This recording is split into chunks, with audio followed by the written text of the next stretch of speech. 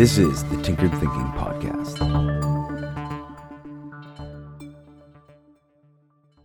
Episode 411, Quality of Quantity.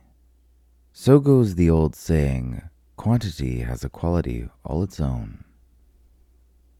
This concept can manifest in a number of different ways, whether it be Ulysses S. Grant pushing towards victory with a higher quantity of soldiers, or a photographer who takes millions of pictures. Quantity produces certain qualities that cannot be achieved reliably through any other means. For Grant, the quality of quantity is simply being able to throw more weight on one side of the equation and keep it that way until the Civil War ended in his favor.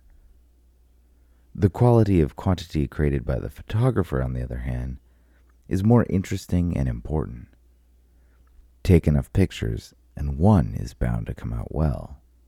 While this may at first seem like a slap in the face to the heart and practice of photography, it is nonetheless correct. Given a random distribution of results from a varying application of an action, some of these results are bound to be good, if not spectacular, given a large enough pool of results to sample. Write 1,000,000 words, and there's bound to be a few sentences that sparkle. But the point here is that it's more likely there will be sparkling sentences in 1,000,000 words as opposed to just a few thousand words.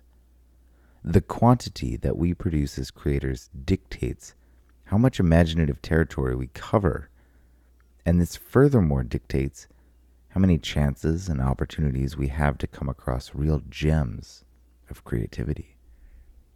This is part of the logic behind Tinkered Thinking's daily episodes. While it's silly to think that all episodes would be great, it's reasonable to operate with the assumption that more good episodes will inevitably rise in this process. While a creator can toil away trying to raise the quality of less work, the creator who invokes quantity before quality inevitably, with enough time, gets both. Whereas the former creator who concentrates solely on quality without understanding the benefit of quantity is not even guaranteed one of these two. This concentration on quantity also helps when starting things. Part of understanding the benefits of quantity is that much of it is going to be subpar. Like sifting for gold, much of the material moved is just useless slag. Understanding this decreases any pestering notions of perfection and quickly strips away any fantasies about achieving the ideal result right off the bat. A creator who knows that a great deal of content is going to be produced can simply get to work instead of perseverating over the perfect way to start.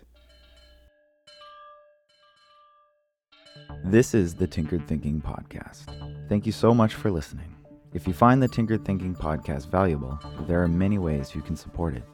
You can review it on iTunes, you can share it on social media with your friends, you can blog about it or discuss it on your own podcast, or you can support it directly, and you can do this on the support page at tinkeredthinking.com.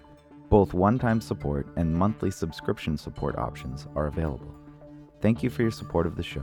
It's listeners like you that make all of this possible. Any feedback or questions are always welcome, so feel free to reach out. And until tomorrow, remember to be careful about the context.